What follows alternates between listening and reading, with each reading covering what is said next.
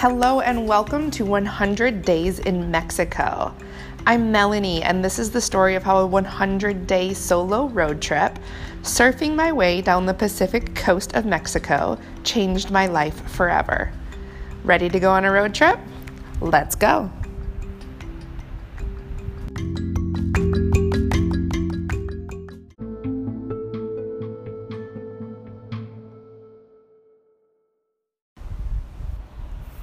Episode 1, Becoming Enough.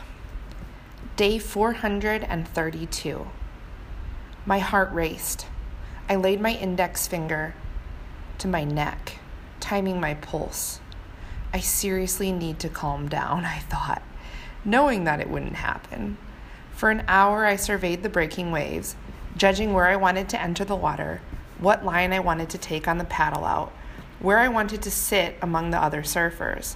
Most of all, I surveyed my inner self and whether I had what it would take to ride one of those giants. I was about to do something surfers only dreamed of doing. I was about to paddle out at one of the most famous big wave surfing arenas in the world. Many had lost their lives here. This is where boys become men. This is where women become warriors. This is where, perhaps, I would finally prove my worth to my mom, to my ex-husband, to the church, to the world, to myself. I am enough. I sat and watched. Was it my ego that said I was good enough? My lack of self-confidence that said I wasn't? I drafted a text to my coach.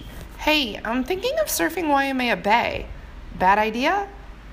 It took me 20 minutes to hit send.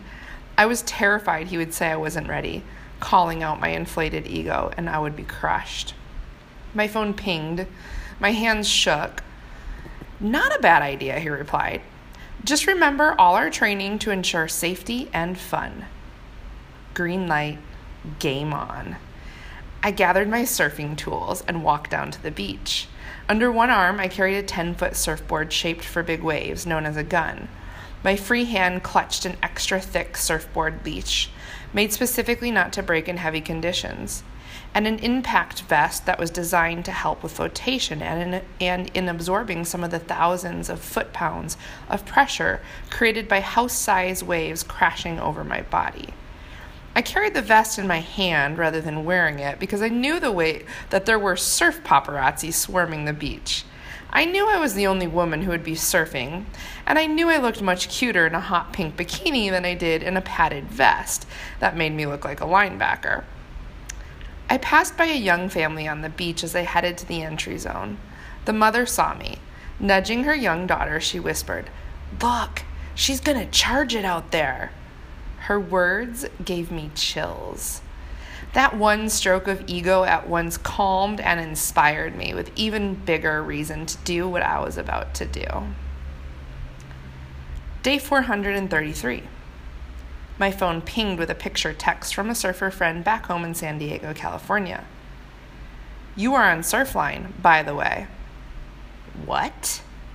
I opened the picture.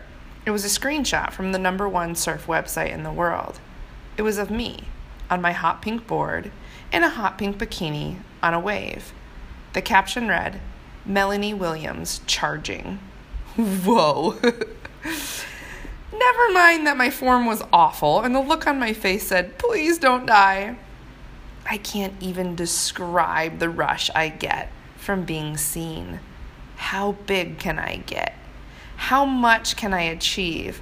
What will it take for people to know me? How many risks will I have to take? How much of my life will I give to receiving recognition?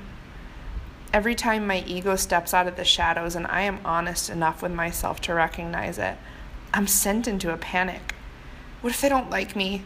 What if they see through my act the same way I'm seeing through it now? What if they've been seeing through it all along and laughing at me behind my back? T-minus 30 years. My mother will tell you I was fiercely independent from a young age. My earliest memory is around the age of 2 when my 7-year-old sister tried to change my diaper. I didn't like the idea of my sister doing something for me, so I stuck my socked foot into my own poo to stop her. She removed my sock, which I didn't like at all, so I stuck my bare foot into my poo just to teach her who was boss. I've been refusing help from others and stepping in my own crap ever since then. Around the age of 3, I didn't like the idea that my mom was teaching my older brother to read and not me, so I borrowed his tutorial cassette tapes and taught myself. All 5 of us kids were homeschooled by my brilliant mother for all 13 years, kindergarten through 12th grade. Although I think I may have skipped first grade since I pretty much had taught myself most of the curriculum before I was 5. My parents chose to homeschool us primarily to avoid the peer pressures of traditional school. We lived in the country on a hobby farm with ducks, goats, pigs, and chickens. There were no other children around. My best friends were also my worst enemies, my brothers closest in age. Monday through Friday, my father left for work before I woke. He returned at 5:30 p.m. each night, kissed my mother, and went to shower. My mom instructed us to set the table as she finished plating up a made-from-scratch dinner. After dinner, my dad completed his household projects, watched an hour of TV, and then went to bed. On Saturdays, Dad worked around the house for most of the day, playing with us in the late afternoons. On Sundays, we all went to church, and after, Dad would snooze while watching the Detroit Lions lose a football game. My dad, the hardest working man I know, taught us the value of hard work. What he was able to do as a small business owner blows my mind. Providing for 5 hungry kids and allowing my mom to stay at home with us, he still found time to teach us to change the oil in our cars, how to shoot layups, how to bait a hook, how to skin a buck, all without a single complaint, not one, not ever. I learned from my dad that if you work as many hours per week as humanly possible, then you can be squarely middle class, comfortable, safe, and mostly happy. We lived in a nice house. We took a vacation every year. All 5 of us kids had a car to drive upon turning 16. Despite her exhausting work homeschooling us, maintaining the household, and helping her own parents run their family farm, my mom never brought home a paycheck. My mom can run a country. A businesswoman, a powerhouse, a do-it-yourselfer, a real-life Renaissance woman. The oldest of 3, she grew up on a farm with a father who had always expected more out of her. She was a straight A student, the main cook in the household by the age of 9, and still milked the cows every day. Her father, of course, was fiercely proud of her, but he never said it nor showed it. Men of his era didn't do that kind of thing. These days, my mom remodels bathrooms, lays tile, leads a Bible study, drives a tractor, runs a tutoring organization with hundreds of students, constantly babysits grandkids, throws pool parties, and has the entire family over, 18 of us, for Sunday dinner every week. My mom can cook. She owns and abides in the kitchen. When I was a teenager, my brothers and I would frequently show up at the house with 10 hungry friends. Within 10 minutes, a whole counter full of snacks appeared. She made you chicken salad sandwiches if you were taking a flight. She made you the world's best enchiladas if you were having surgery.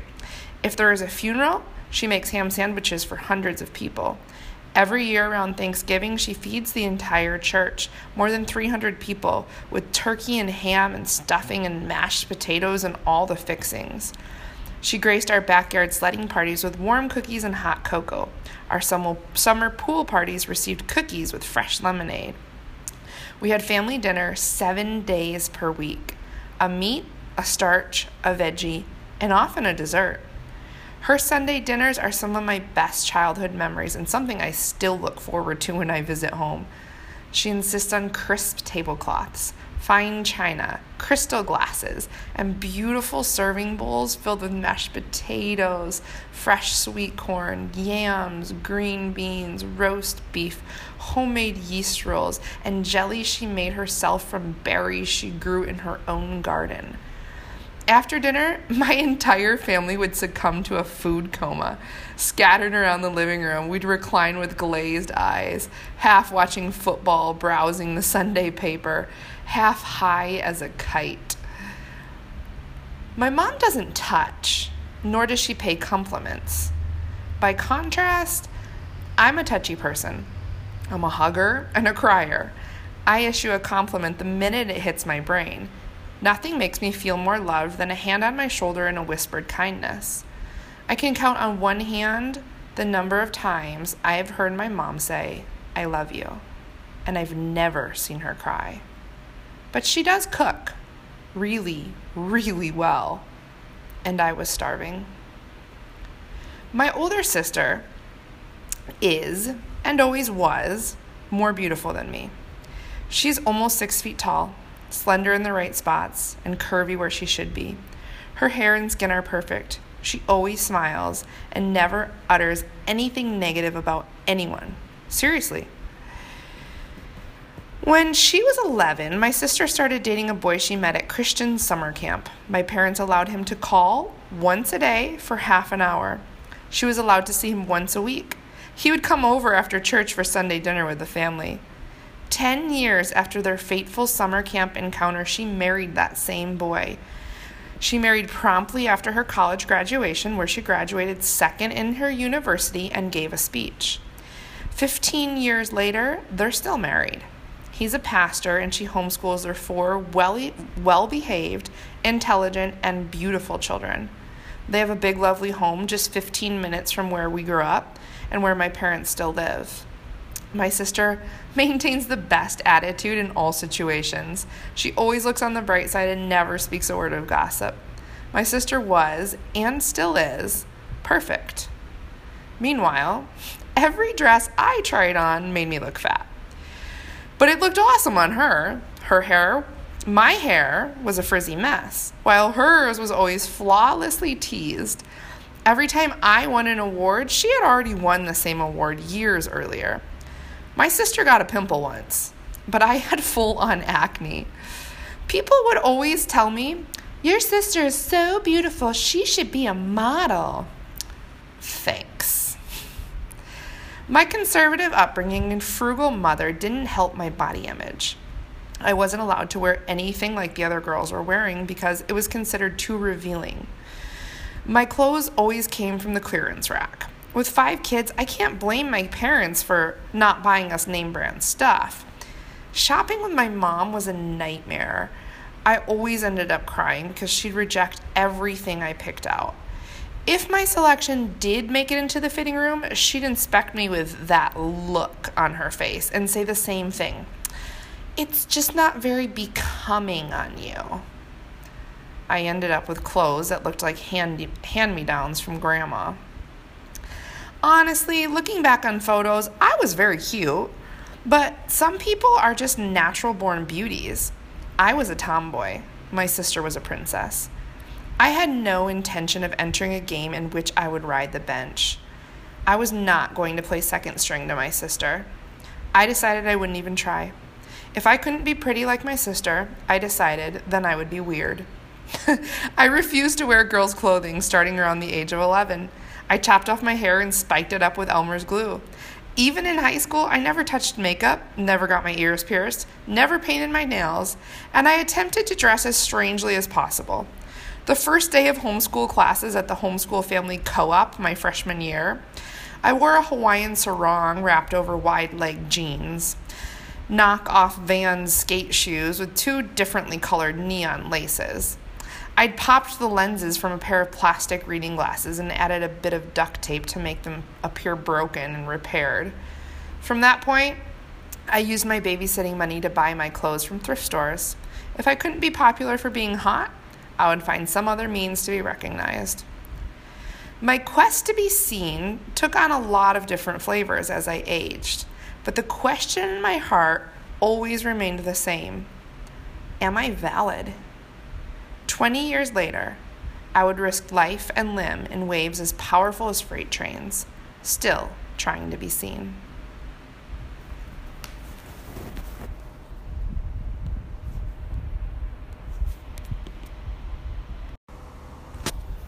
I hope you liked this episode. If you did, please head on over to my website, melanielaneWilliams.com, and subscribe to become an insider. Every episode has a behind-the-scenes commentary that is available for insiders only. But there's actually a ton of content in that insider section. So head on over, Melanie Lane Williams. Lane is spelled Laine. And check out all the content that's available there. Until next time.